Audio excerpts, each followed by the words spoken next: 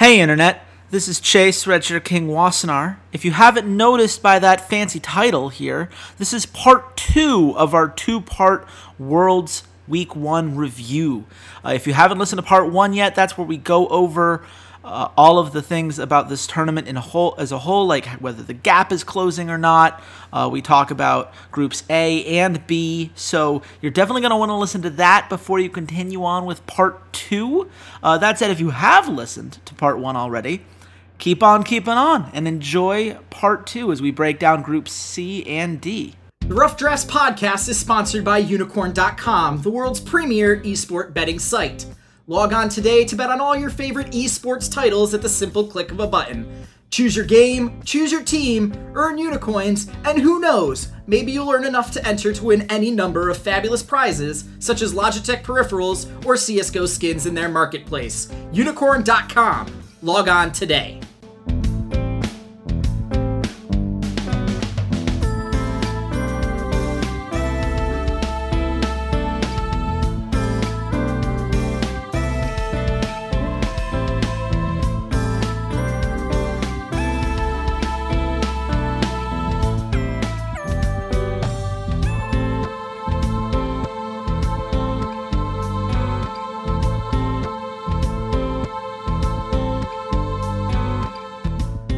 Meanwhile, for those of you on Twitch, we're just going to keep on keeping on. If you know, Group C is here. It's a group that I think is an even more interesting group in my mind as far as the 2-1, 1-2 groups than Group B, because I don't think anyone expected Edward Gaming to fall off as quickly as they did. Day 1, it took 1 day to get to the point where suddenly EDG lost a game to a wildcard region. Should we be worried about this? Is this? Oh, absolutely not. No worry, none, because they took care of business the other 2 days. They looked great the other 2 games. I think this was classic Chinese sandbagging. They didn't respect their opponents, and Revolta and Yang just played out of their absolute minds and had about as perfect a game that you could ever want from a wildcard team against a top 3 team in the world. And then guess what? They crushed AHQ and they crushed H2K. Yeah. I mean, they crushed them. Like, they crushed those 2 teams. It wasn't that close. So, no, I'm not worried about them. They're still a top 4 team in the world for me. I mean, certainly they're a top 4 team in the world. We had them top 2 when we did our preseason, when we did our pre-Worlds preview, I should say. Mm-hmm. Do you think that there are, I mean, because the flaw that jumps out to me is that Clearlove still does not gank for the top lane. Yep. I think that killed them against INTZ. I think it severely handicapped them against AHQ. I think that had AHQ not been so thoroughly dominated in the bot lane, it would have been a different game. And even then, it was closer than EDG probably wanted it to be. Certainly, H2K had no way of attacking the top lane because EDG created the impressive strategy. It's my favorite strategy in the entire tournament is they just realized, like, look, we cannot convince Clearlove to gank top. So let's just pick a mid laner that roams to the top lane. Just do it. Just get a roaming mid laner and he'll go top, and that way Mouse gets some help and everything's okay. And that's what they did. And it worked. And I think that version of the team is the version that we should see going forward. Do you like Scout for all the reasons I just named, or do you think that Pawn is the guy they're going to ultimately go with? I think they need to go with Scout. I think Pawn is just a little too predictable in his play style. His roaming is not very strong. He is very much I want to sit in lane and be lane dominant and deal with my laner 1v1, maybe 2v2. I think you need to go with Scout because you do have such a deficiency with Clearlove that he does not want to go top lane at all. The joke on Twitter was, I think it was the AHQ game where he started ganking for Mouse in the bot lane. It was like, oh, well, that's why he's ganking for Mouse. It's because Mouse went to the bot lane. So, hey, if that's what they need to do, fine, whatever. Yeah, I think it is definitely a deficiency with Clearlove that he doesn't gank top. It seems really, really bizarre, especially considering where the meta is right now. But this has always been his MO. Clearlove is going to play his style no matter what's good in the meta or anything. Like, fine, whatever. And teams can abuse that by going after the top laner more. But then EDG just needs to play safer. You can't play Aurelia if, you're never, ever going to go top and protect him. So I'm not worried. It's a deficiency, but EDG has shown throughout the course of the Chinese regular season, the Chinese playoffs, and now here at Worlds that it's something they can play around. And the one loss that they have is kind of fluky. It was against INTZ, and they just did not respect them. And INTZ showed this is how you beat EDG, and AHQ and H2K are just like, yeah, but that's not how we play, so first sorry. Of all, I think the lovely folks over at EDG would love for you to put their logo up on the stream, because I think you've still got Cloud9 on there. Oh, that's right. As pretty as Cloud9's logo is, I do think that Edward Gaming deserves some. They have a nice kind of black and I like their silver logo. Yeah, they've got like the Raiders vibe to them. As far as the jerseys go, I can dig it. But looking deeper at this, I do think that at the end of the day, Scout had a lot more synergy with the team than it looked like Pawn did. I think that Pawn is individually an incredibly talented player. I don't think anyone can deny that. I think that his ability to lane is incredibly effective. And had they, you look at the AHQ game, I think that was a closer game. I said that in our Twitch chat here, but I'll say it for the lovely listeners at home as well. I think that was a closer game than maybe, you're letting on here, but it was closer because he didn't lane against Westor, he laned against Chawi, who can actually, lane. But at the end of the day, Pawn can only punish a mid laner so much in lane. And what we're finding more and more is that, Mouse can be a potential weak link for this team. And that's the concern that you have if you're looking at it from EDG's perspective. He had an Aurelia game that looked, quite bad in that first game against INTZ. And then he had an Aurelia game against H2K that looked decent. He had plays that looked good. He had plays where you realize that he didn't really understand the limits of the champion. And they keep pushing it despite the fact that no one else is playing it. And I know, EDG, I am aware that you had a really good performance on it against Royal Never Give Up in the LPL finals. It looked really nice. I enjoyed it then. I don't need any more of it now. I'm ready to move on from that particular meta choice. I think there's too many other good top laners here. So for me, I think there are flaws with EDG. I think those flaws get shored up when they put Scout in and they let Scout roam top. They let Clearlove do what Clearlove does best, which is letting Deft and Mako be the hard carries on this team. I mean, let's face it. He's so good. Deft is the best AD carry in the world. So good. That kill onto Vander. I mean, people pointed out, like, Vander never should have face checked that brush. But using the heal to get slightly past that enemy guy, to get right in range, to perfectly hit the grenade, like that is something that 0.01% of people in this League of Legends community could even think about doing, let alone execute perfectly. And then they give up the double kill to Yankos right after. Yeah, I mean, look, I'm not saying that it went 100% of the way, but first blood does matter, and Deft and Mako never looked back from that. And Forgiven and Vander never felt comfortable in lane after that. They had Yanko gank, and that was nice, but from that point forward, it was an entirely different game. The tone of that game had changed. And Clearlove has the ability to do that in a way that few people can. Or I shouldn't say Clearlove. Deft has the ability to do that in a way that few people can. Clearlove has the ability to enable that in a way that few people can at this tournament. So that's why I like EDG. You know who else I like in this group, Walter? AHQ. And you have to say nice things about them because they're 2-1 right now. I don't have to say anything nice about AHQ. Yeah. Oh, really? Okay. Give me all the reasons why you should not feel good about a 2-1 start in this group. I mean, it's just because the other two teams in this group are not great. That's what it comes down to. H2K is massively underperforming, and INTZ is a wildcard team that once they played one game, everyone's like, oh, okay, this is how you play, and then INTZ has refused to play that way ever since. I don't know. It's really kind of strange. Maybe Yang can only play Gnar, kind of like Impact. I don't know. I haven't seen anything out of AHQ that's super impressive. That's the thing. That's the thing. Like, you're asking me to say something nice about them. They've been the best out of the other three teams. How about the fact that Ziv is a top 3 top laner at this tournament, and it's not even close? There was the one moment where Ziv counters the 2v1, and he gets the 2 kills out of it, and that was great. That was a great play. But that's been the only moment where I'm like, oh wow, AHQ is really good. There's never been a moment where I've been like, wow, this team is really, really good and really deserves my respect. They've been consistent. They've been good enough to go 2-1 because the other two teams below them are garbage. I'm sorry, but Man. they haven't done anything to super impress. Westor hasn't been impressive. He's been okay. Westor- He's been Westor's deficient been in Westor. deficient in laning. Yeah, he's been Westor, and I've seen Westor play 3 times now. Yeah, like and Chowie was okay.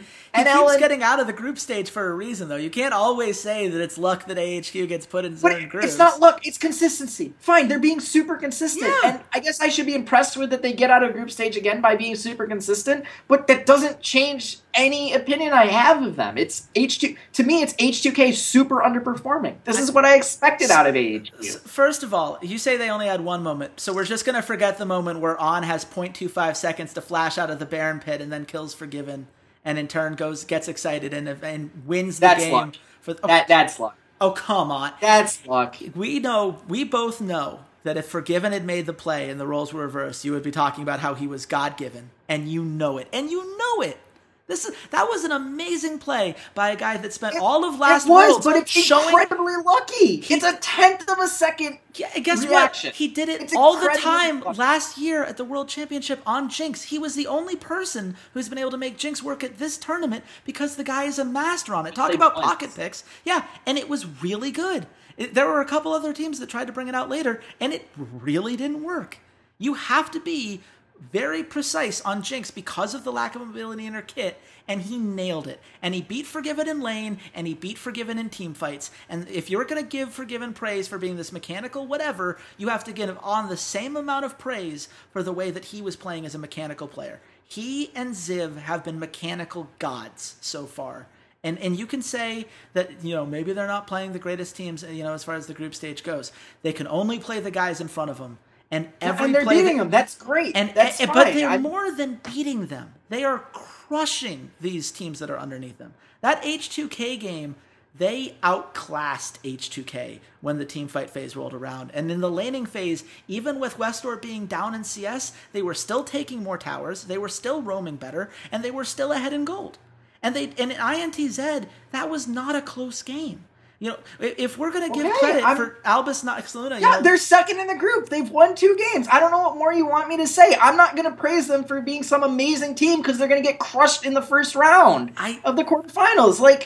I don't know what you want me to say. They've not done anything that I'm like, holy crap, AHQ might make it to the semifinals. They've not done anything that makes me say that. Can someone in the Twitch chat please go find some tweets of Walter talking about some amazing Ziv and On plays? Because I know there are a few of them that he would like to hide right now. I need your help because I can't go do it because I have to finish this podcast. But I don't know, man. I think the 1v2 was incredible by Ziv. You were absolutely right, and I think that the flash out of the Baron pit is incredibly fluky, and it is amazing reaction. It is amazing reaction time, but it is also incredibly fluky because a 1/10 of a second in the other direction, that auto attack goes off and kills them. It's incredibly fluky, and you would say the exact same thing if Forgiven had nailed it. That's the difference. I've been saying nice things about Forgiven and lane this whole tournament. I don't have the same problem. We're gonna have to move on. I don't know what you want me to say. What I would love to hear is that they have one of the 20 best players in this tournament easily in Ziv, because he is. And regardless of who you think he's playing against, he has gone up against top laners that we respected heading in. He crushed Yang. He crushed Odoamne, who was, among the top, he was 3rd team All-Pro in Europe, and he crushed Mouse. And, say what you will about Mouse, he's had some issues, but he's not bad. On and Albus, they hung in there. They did, against Deft and Mako. Deft and Mako did not crush them in lane when Deft and Mako have crushed almost everybody in lane, going back to an undefeated LPL season. I think that you're punishing their opponent, the fact that they have the strength of schedule that they do, and not giving them any credit for an EDG game that could have gone either way if a couple plays, go in the opposite direction. I don't view that game like that at all. I mean, it could not have gone either way. There was not enough damage on AHQ's roster to go either way. I think Mountain's a problem. I think Mountain is a person that you look at, and if I'm going to criticize SKT, like they don't have a carry jungler, AHQ doesn't have a carry jungler. Mountain is not a carry jungler. I'm amazed that his Nidalee worked as well as it did against INTZ because I didn't think he could play it. I don't think any Taiwan... I'm pretty sure Obscurica tweeted out, when did this happen? Like, how did we not know? Like the last time we saw it was so terrible. How did we get here? But I think that if you put them in any of the other groups, I think they're still a 2-1 caliber team. I do. I think if you put them in Group B, they're 2-1. I think if you put them in Group D, that's maybe the only place where I think they're 1-2, and it's only because I think Group D is as strong as it is. I think they're 2-1 in Group A.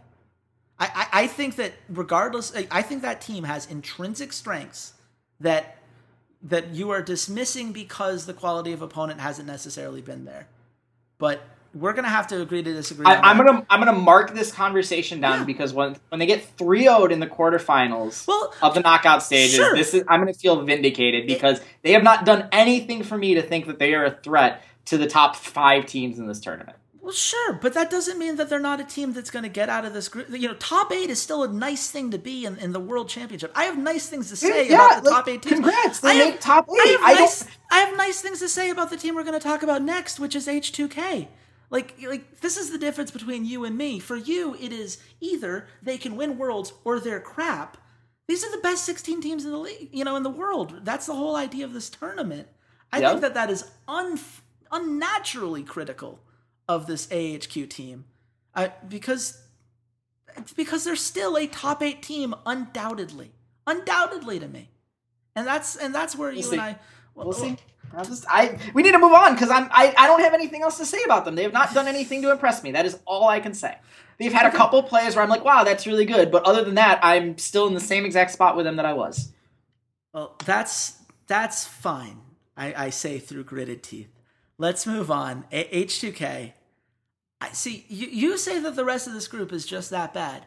What makes you think that H2K is that bad? What's the difference between the God-given hopes that you had when you picked H2K to get out of this group, and now suddenly they're not good enough for HQ? You were saying Flash Rules doesn't know how to end a game. This team doesn't know what to do after they take the outer towers.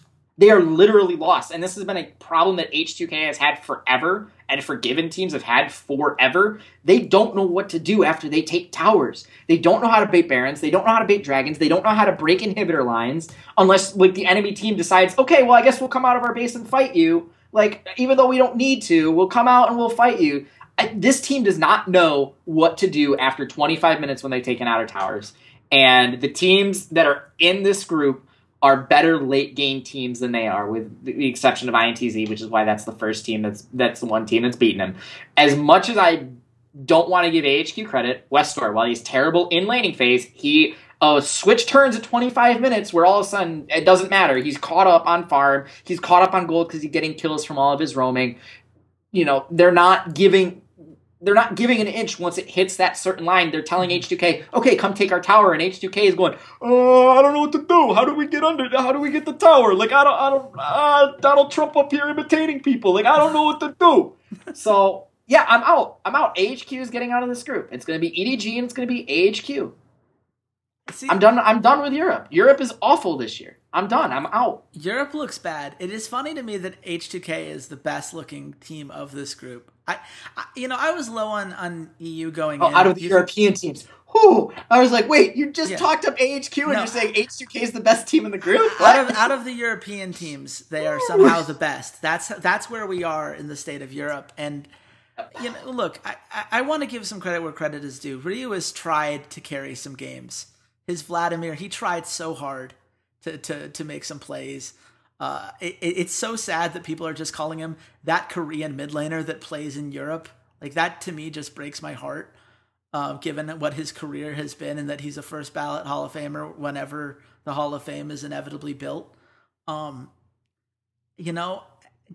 me, what we're learning is exactly what I was afraid of when we previewed this team, which is that I don't think that they know how to handle the pressure of these big game situations very well. I don't think Yankos' decision-making has been great. I don't think Forgiven has made substantial steps forward. To me, he is the third best AD carry in this group. And that's something that we're not used to saying about Forgiven. Vander has made some really crucial mistakes, which have not helped Forgiven's case. It's a tough place for them to be in, because all of these pieces are pieces that when they did well, they interconnected together. Yankos gets the gank off, which gets Odoamne resources, and Odoamne resources means he can teleport down to the bot lane, which allows Forgiven to grab some kills, and then Forgiven's kills means that they get put pressure, and they get the first tower, and then they snowball. It's this puzzle that has fit together whenever H2K does well. And this is something that we saw in the European semifinals and throughout, H2K's performance, even in the regular season. When those puzzle pieces aren't fitting the way they should, they collapse. They don't have a backup strategy. They don't have, it's like if a computer crashes and didn't have the option to just, restart or reboot. Like, they don't have that. They just does not compute themselves until the game inevitably ends against them. And that's a huge problem. I mean, and that's something where, we got to look at Prawley, and I hate to say it, man, because this is going to be a very unpopular opinion, but Prawley is now at his second world championship. And this is the second year in a row where H2K looks like a mess of a team. And, last year we said it was because they had a really difficult group. They had EDG and SKT. This year, they have INTZ, AHQ. It's a complete mess, of a group in your eyes. That's what you seem to think. And if that's true, then that really falls on Prawley that they're not able to take advantage of that. If you're convinced that AHQ is not a top 8 team in the world, then the fact that you don't think H2K can even come close, you really got to reevaluate how you build this roster going forward, because they imported so much talent. They got the guys from Roccat that were supposed to be the talent powerhouses. They got the Greek mastermind of the bot lane, and they still aren't winning games on the big stage. And at some point, that's an infrastructure problem. That's an organizational problem. And we got to, I don't know. I have big questions about it. I have fewer questions about INTZ. I think that we unfortunately, we spent so much time talking about me loving AHQ and you hating them that we have to wrap up INTZ quickly, which I know Brazilian fans will not be happy about, but they haven't been happy since day one of the group stage anyway. So I guess that's just how things are going to proceed. Do they have another way to win, Walter? Is there a chance that they come out with a second way to do things? We'll see. I mean, their first way was very obviously play Gnar and play through Yang in the top lane, and they have not done that since then because Gnar's been banned out, and Revolta, just as a wall has been built between the jungle and the top lane. He doesn't want to go top lane, and the one time he did, they got a 1v2 turned around on them. So, yeah, I'm not sure what their path to victory is anymore unless they find something interesting. Maybe hoping that enemy junglers are cursed by Broken Shard and they die to their own buffs. I'm not sure, but as fun a story as the day one was, I don't think they're a threat to get out. Right. Maybe there's a chance they take a game off of H2K and really just solidify that H2K isn't a good team and isn't going to get out of this. It doesn't stand a chance of getting out of this group. But yeah, I mean, it was a nice story that they beat EDG. I just think they unfortunately, they gave up their secrets. Now everybody knows what they're good at. So I mean, was it a secret given that was the way they got to this tournament in the first place? Like, Yang's Gnar should not be a secret. That was literally Game 5 against Leon Gaming. That's how they got here. Yang single-handedly, I mean, it was on Shen at the time, but he single-handedly got them to this spot. He has been the guy that makes the difference. And that's not to say that Revolta isn't great. Revolta's a great jungler. Personally, I think that both Yang and Revolta are import-worthy. I think as individual players, you put them in a North American infrastructure or even some of the best European infrastructure, I think those guys can become stars. I think they are individually incredibly talented. That said, they're matched with 3 guys in Talkers, Macau, and Jockster that just kind of pulled them back. It's tough. I like the personalities. I like Talkers. I love the interview they did with him after game 1. I love the team and the energy they put out there. Emily Rand has spent so much time letting us know this team, and it's been wonderful to read. I genuinely, they're a team you want to see successful, and Brazilian fans are so passionate. They're a region that you want to see successful. However, it's just not going to happen when your AD carry has the positioning skills of a guy like me. Like, that's just not, he's been picked off so many times. It's been a mess. Jockster is just not roaming the way that he was, in some of these wild card tournaments. The 3-man roams just aren't nearly as effective when they're not getting Yang on champions that can freely roam the way they want. I don't know, man. It's tough. It's really tough unless Talkers can play Aurelion Sol. That's the only way I see it, is you do the 3-man roam with an Aurelion Sol, put Revolta on Lee Sin or Nidalee or whatever hard carry, an Elise, whatever hard carry jungler you need, and get Jockster, and you just 3-man roam everywhere all the time. You're really giving Talkers a lot of credit that he knows how to play Aurelion Sol. I'm not saying he does. I'm saying that is the only path I can come up with. And maybe they surprise us. At this Worlds, really, I mean, we'll say this, right? Like, you talk about, like, I'm not sure about the Flash Wolves or AHQ or even, me having some doubts about Cloud9 or, some of these other teams. But, like, Albus Nox went 2-1. If at any time we were going to have a tournament where we said, who knows? Like, who knows if Talkers can pull out an Aurelion Sol? I certainly don't. I didn't think that INTZ was going to win a game in this group, given that I thought that H2K was at least going to be good enough. But, here we are. And if they can pull off a win against EDG, they can pull off another win in this group. And they can get to the 2-4 that's become, that would match the Brazilian mark from last year that they set for themselves as a guideline. And we'll see if they get there. I personally, I don't have high hopes. I don't have high hopes either, but H2K looks vulnerable enough. It's in play.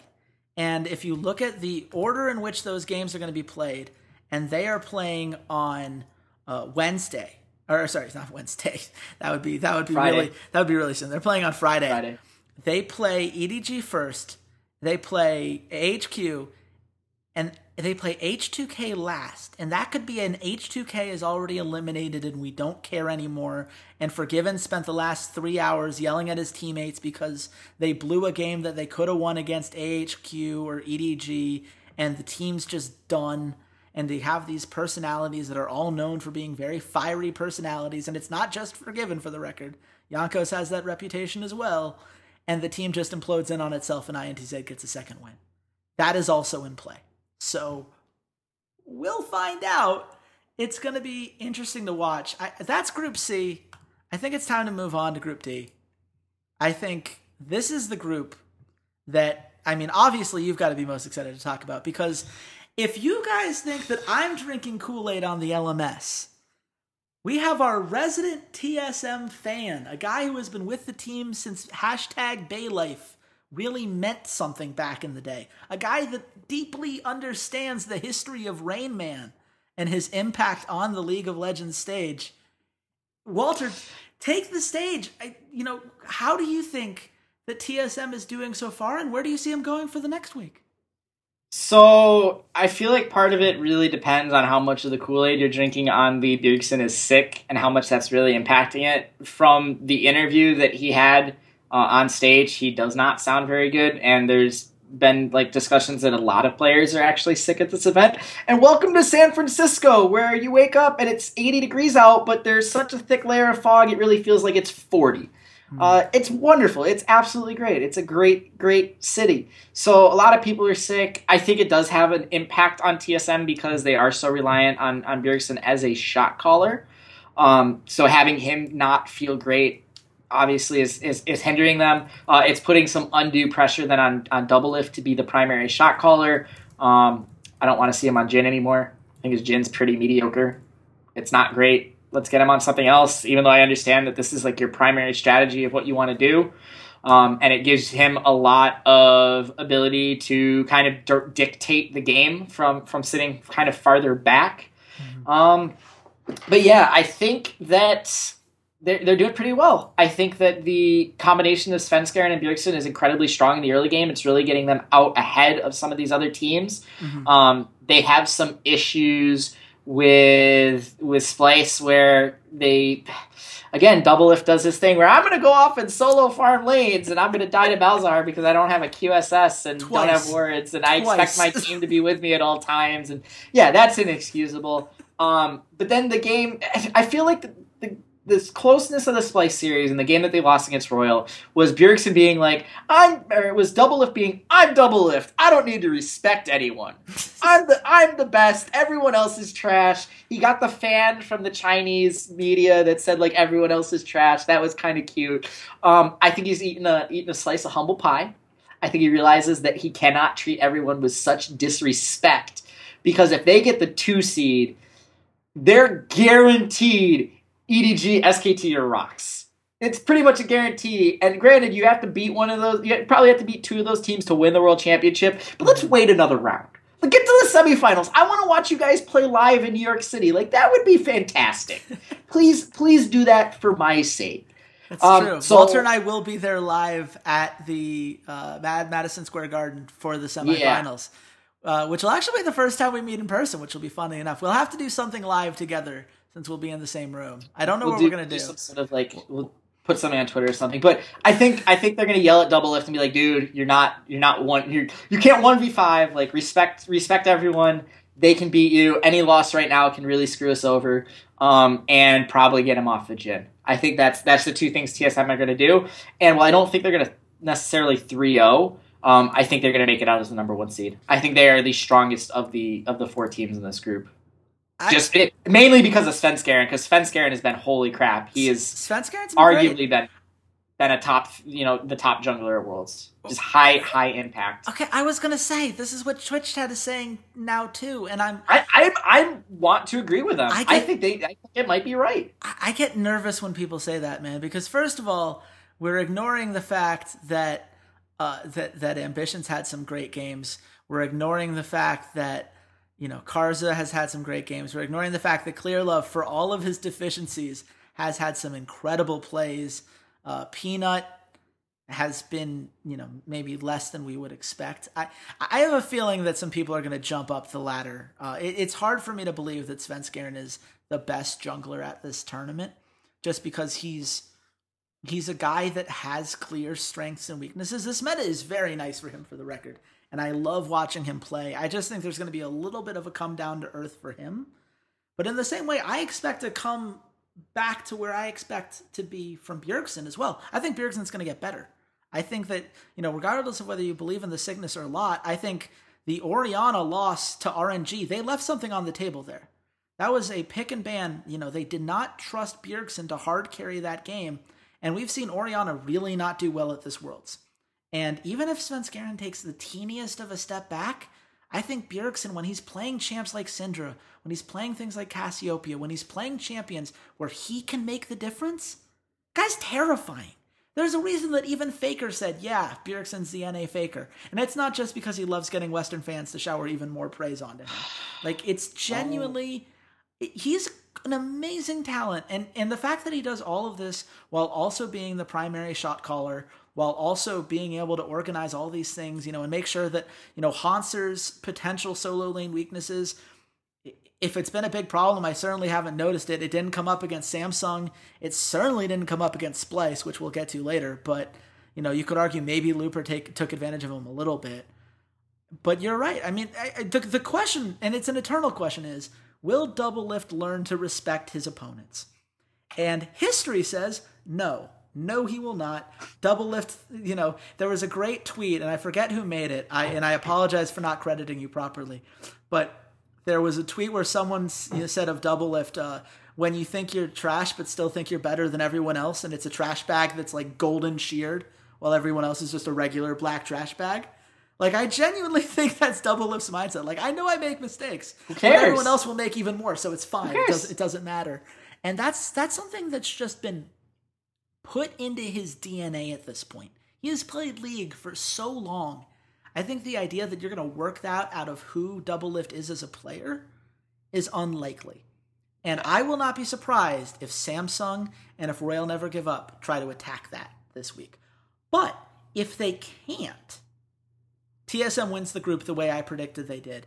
And that one loss to RNG, doesn't shake me from it. Partly because I didn't think that the pick and ban was the best that Yarg is, or not Yarg, Parth has put out there, excuse me. And second, because I think that at the end of the day, RNG played such a weirdly restrained game. I don't think anyone would have expected that playstyle from Royal Never Give Up, given what we'd seen previously. And that's the next team we have to talk about is, of all the teams that are going to be seeking revenge here, that are going to be trying to, really put their stamp on Worlds and show that their region deserves to have, all the respect and accolades that they got heading into it. Right now, it's Royal Never Give Up. I mean, they've been playing, with the exception of that Samsung loss, they've been playing at an incredibly high level and with a much more macro play than we're used to for them. What are you seeing from Royal Never Give Up as far as, what they've done so far and the kind of things that you expect them to carry on to next week? So, the thing about Royal was that the first two games they've been incredibly strong on the bottom side, and Ambition and Samsung really said, okay, we're going to go after you on the bot, and Mata and Uzi kind of played a little iffy. They gave up the double kill, and once that happened, they just couldn't play their normal aggressive in-your-face sort of style. They really had to tone back on it. So I don't see them giving up a double kill first blood again against Samsung. I think they stand a very good chance at winning that game, and I think most of the teams in this group are going to alternate their losses. Like, I can see Samsung coming back and beating TSM. I can see Royal beating Samsung. I can see TSM beating Royal. It just kind of comes down to what do I think is more likely, and Samsung seems like the team that has the biggest weaknesses, where RNG, it just felt like they just fell behind and they don't know how to play from behind, which is kind of definitive of their summer season. They had a really hard time playing from behind when they fell apart. MLXG tends to have some troubles, when his lanes aren't winning, they aren't crushing, they aren't super aggressive. Except against TSM, which is a game where they were losing in lane. Yeah, they were losing for like 30 to 35 minutes of that game. And to me, this is the thing that makes RNG terrifying. First of all, Mata exists. And, people were sleeping on Mata. We're like, he's a great support. We always know he's a great support. But, this is even something I said when I was previewing them for our during our preview series. I was like, well, Uzi's really talented and Mata's really talented, but they're kind of on different wavelengths. They don't necessarily agree on how the game should be played out. And they really needed to sit down and figure it out. And I think they had the conversation because they figured it out in that TSM game. They had no problem seeding, certain jungle objectives, certain towers, certain dragons, and just saying, we know that when we get to X point in the game, we can win every team fight. Because Mata is going to land every single Alistar combo and just single-handedly tear the game apart. Or the Nami bubble or whatever it was. Like, they have trusted in him throughout this tournament. And, it's funny. The one loss they have is the Samsung Galaxy, who we'll get to in a second. And it was the support change, I think, that made the biggest difference in that regard. But this is a Royal Never Give Up team that is genuinely intelligent. This is not a see person, kill person. And I know, calling them genuinely intelligent, it sounds like a backhanded compliment because it implies that they weren't intelligent before. It kind of is. But you know what? I don't take it back. This is not a team that played smart. That 3-0 loss to EDG in the LPL finals was embarrassing, and it should be taken as such.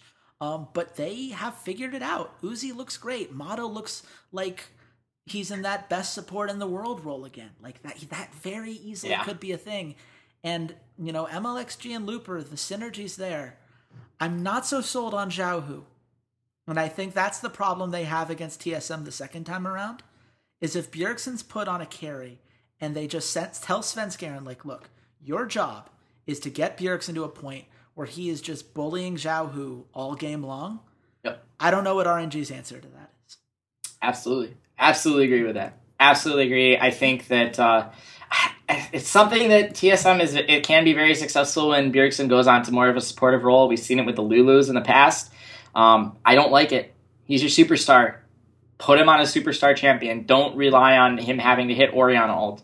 Like, let him go carry. Yeah. We've seen that his Cassiopeia is extremely strong. We've seen that his Syndra is extremely strong. His Varus has been good in the past. His Jace is probably pretty good. Let's let him carry. I understand that he was sick and you wanted to take some of the pressure off of him. He's got to be your primary carry, because if you put all your gold into the double lift basket and he does this stupid, I'm going to go off by myself and push side lanes bull again, it's going to cost you some games. So let's go all in on the Bjergsen basket, which is the guy that you brought in first and the guy that you built this entire organization team around. And he's the guy that signs off on, well, yeah, okay, we can go get double lift. I guarantee you Bjergsen had to be like, yeah, I'm down with that. Yeah, so, no, Bjergsen has the keys to the kingdom, so to say. But, you know, we're saying all this stuff about TSM, and we're saying all these things about Royal Never Give Up, and, you know, we have, the Twitch chat winning some games again, rightfully pointing out that one of RNG's weaknesses is that you know exactly the type of team they're going to be. They don't play around Xiaohu, mostly because I don't think they can. They don't really play around Looper, even when he's on the kind of top laners that can have an impact. They haven't needed to yet, but the other team in this group that's at 2-1 is Samsung Galaxy. And this is one of the things you talked about in the preview, how much smarter this team looked with Core JJ at the helm. And for whatever reason, in the first 2 games, they played Wraith. And I understand that Wraith has technical skill. There are going to be some LCK people who are like, you don't understand. Wraith had some great games in all these places. And that's totally fine. I accept that and I understand it. However, Core JJ just seems to call this team so much better. And they seem to be making such smarter rotations and really punishing these other areas of the map. And you say they don't need it? They needed it against Samsung in the last game of that, that series of Group D, and they didn't have it. And Samsung was just able to outsmart them and out-rotate them because they knew what RNG needed to do to win and were able to prevent that. Do you think that Samsung is going to stick to that Core JJ plan and let his shot calling dictate the day for them? Oh, yeah, they're going to stick to Core JJ. I think absolutely they've realized that the laning proficiency that Wraith gives them against these kind of players, it's just not enough. It's not enough for this team, and they've shown that they play much, much better when Core JJ is at the helm. Core JJ is probably the one that said, hey, Skarner, come on and we can kill these guys. We can force some flashes. Like, we forced summoner spells earlier. Like, come on down and let's take care of this. So, We'll see, because the deficiencies that he does have in laning can be exploited by Royal if they don't get that kind of early lead off of the double kill. Yes.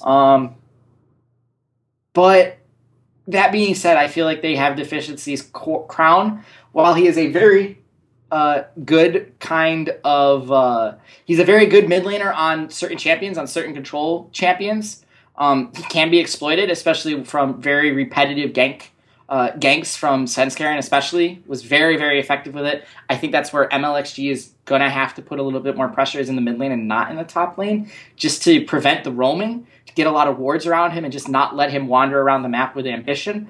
And then Samsung, Kuve reminds me of Dyrus, where you just leave him on his own and you just hope he doesn't just completely and totally continue to die, because Looper was able to kind of fight him 1v1 and get a lead. And I think Haunters can do that and get a lead, and Wonder can even do that and get a lead, although we'll talk about Splice in a moment. I was going to say, let's not get too ahead of ourselves here. So Samsung, I'm just not sold on. I think they have some bigger weaknesses than the other teams, even though RNG only has that one-dimensional playstyle through the bottom lane. I think second time around against Samsung, they're not going to let ambition just come down and dictate that. I think MLXG will change his jungle pathing a bit to make sure that Uzi and Mata are protected and can, make it to like level 5 or 6 without jungle intervention. Yeah, I mean, and that's very much in play. I think that certainly they're going to, we have great coaches on both sides of this. I mean, these are 2 organizations that have a very prestigious history in League of Legends. Season 4 World Championship was Samsung White and Royal Never Give Up, right? Like, it was Starhorn Royal Club at the time. But it was still these 2 organizations just before the Royal Never Give Up name change. But, they know how to adjust. They have coaches that are intelligent, that understand each other's strengths and weaknesses, and that are going to be able to battle back. And honestly, I don't think that, if any of these teams underestimate the other's ability to adjust to what happened the first time around, that's what's going to get these teams in trouble. And to me, this is one of those things where there might be infinite tiebreakers in Group D if we in an ideal world. Like, all of these teams can take games off of each other that we've talked about. They all have either the skill or the understanding of the macro game, or whatever that combination of the two that we define TSM as, where they're kind of they don't quite have someone in a Mata who or an Uzi that is just so above and beyond that they alone can win a game, but they have more team play. All three of them are really good, and that's what makes Group D so much fun. It's what makes it so, when we look at some of the teams that you and I have disagreed upon, I think we can both agree that Group D is filled with talent until we get to Splice. And I picked Splice to go 0-6. I still pick Splice to go 0-6.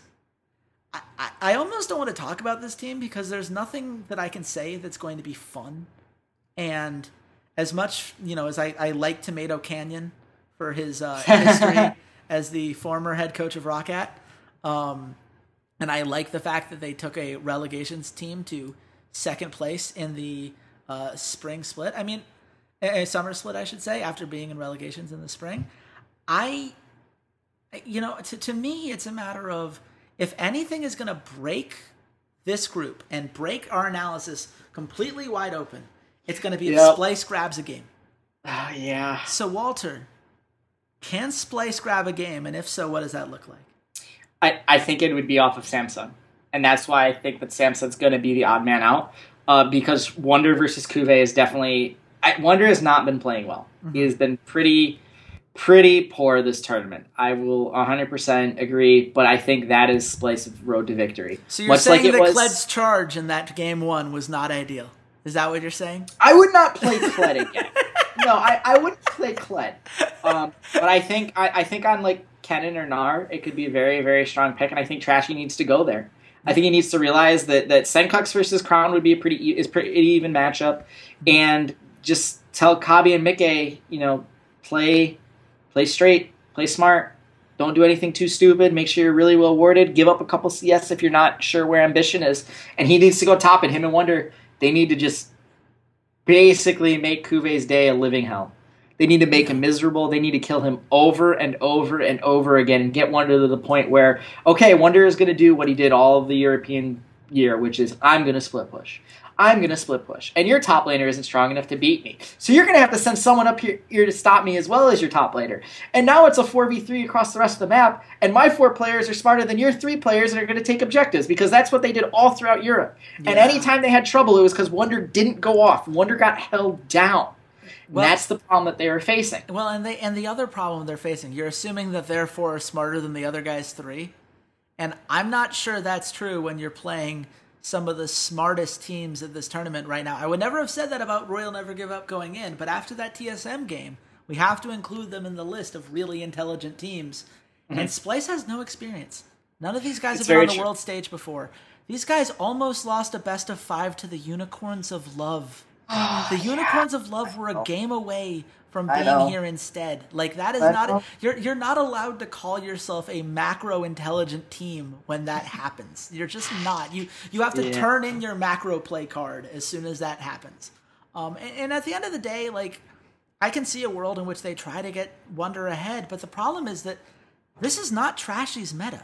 Trashy does really well. He is a guy, I say that, there are some other junglers like Bengi that would definitely benefit from having more of, a Gragas or whatever, that supportive style jungler. Trashy needs it. Because guess what? This is the exact meta that got, Trashy basically sent back to Europe from North America after Enemy just went down the tubes. Like, this is exactly what that looked like, and we're seeing it now, except it's on a world stage, so it's like 20 times worse.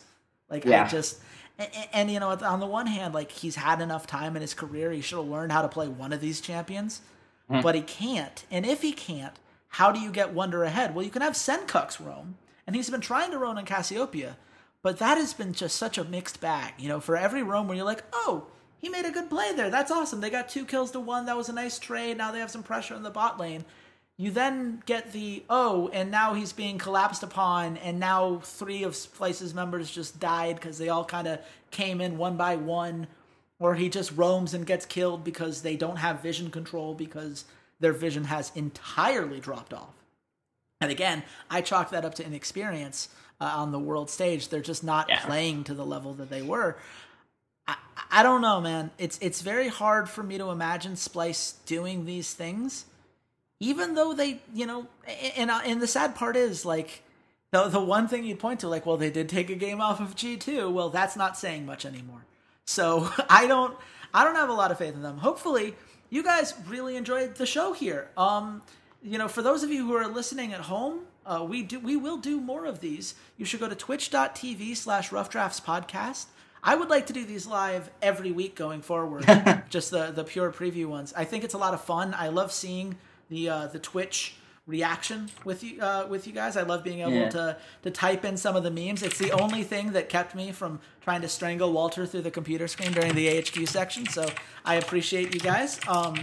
Obviously, there are going to be things you agree with and disagree with on both of our analysis. If there weren't, then we wouldn't be doing our job right, so you should definitely let us know on social media. The podcast itself is at Rough Drafts Pod. That's where we do all our live tweeting. Our individual Twitters, I'm at Redshirt King. Walter, where can the nice people at home find you?